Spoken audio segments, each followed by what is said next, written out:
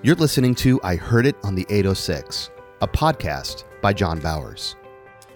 The Miller family lived across the street from Christ Center Church. Wonderful family in a great big white house. And one night we were eating carpet, praying on a Thursday night, crying out for God.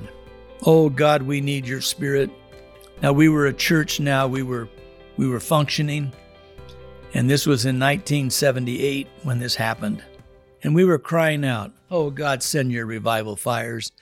Let there be revival. Let us not just be a religious church with a religious service, doing a few nice religious things. We want to set this town, this county, this state, this nation, this world on fire. And only by the power of your Spirit, only by the fire and the power of your Spirit will this happen.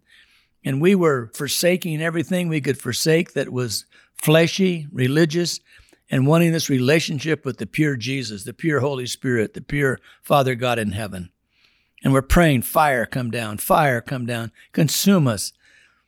And all of a sudden, the fire engines, the fire alarm went off in Junction City. We're only about 4 blocks from the fire department. We're in the center of the city. And we heard it loud and clear going off. It didn't affect 50-some guys praying on their faces, crying out to God for fire to come, until the sirens kept getting closer and closer, and they pulled up besides Christ Center building.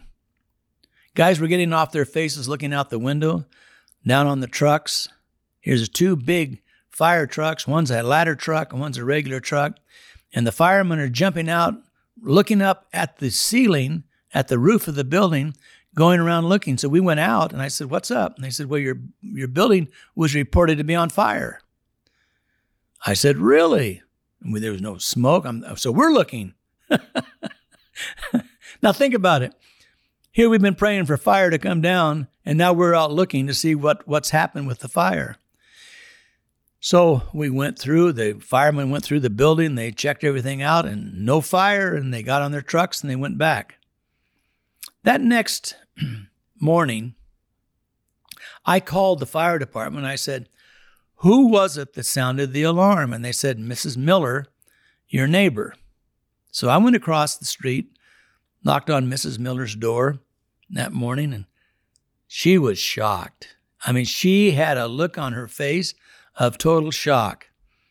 And I said, Mrs. Miller, I said, I understand you saw a fire at Christ Center and you called it in. We were having a prayer time. She said, yeah, I saw all the cars, and yes, I know you guys were having a prayer time.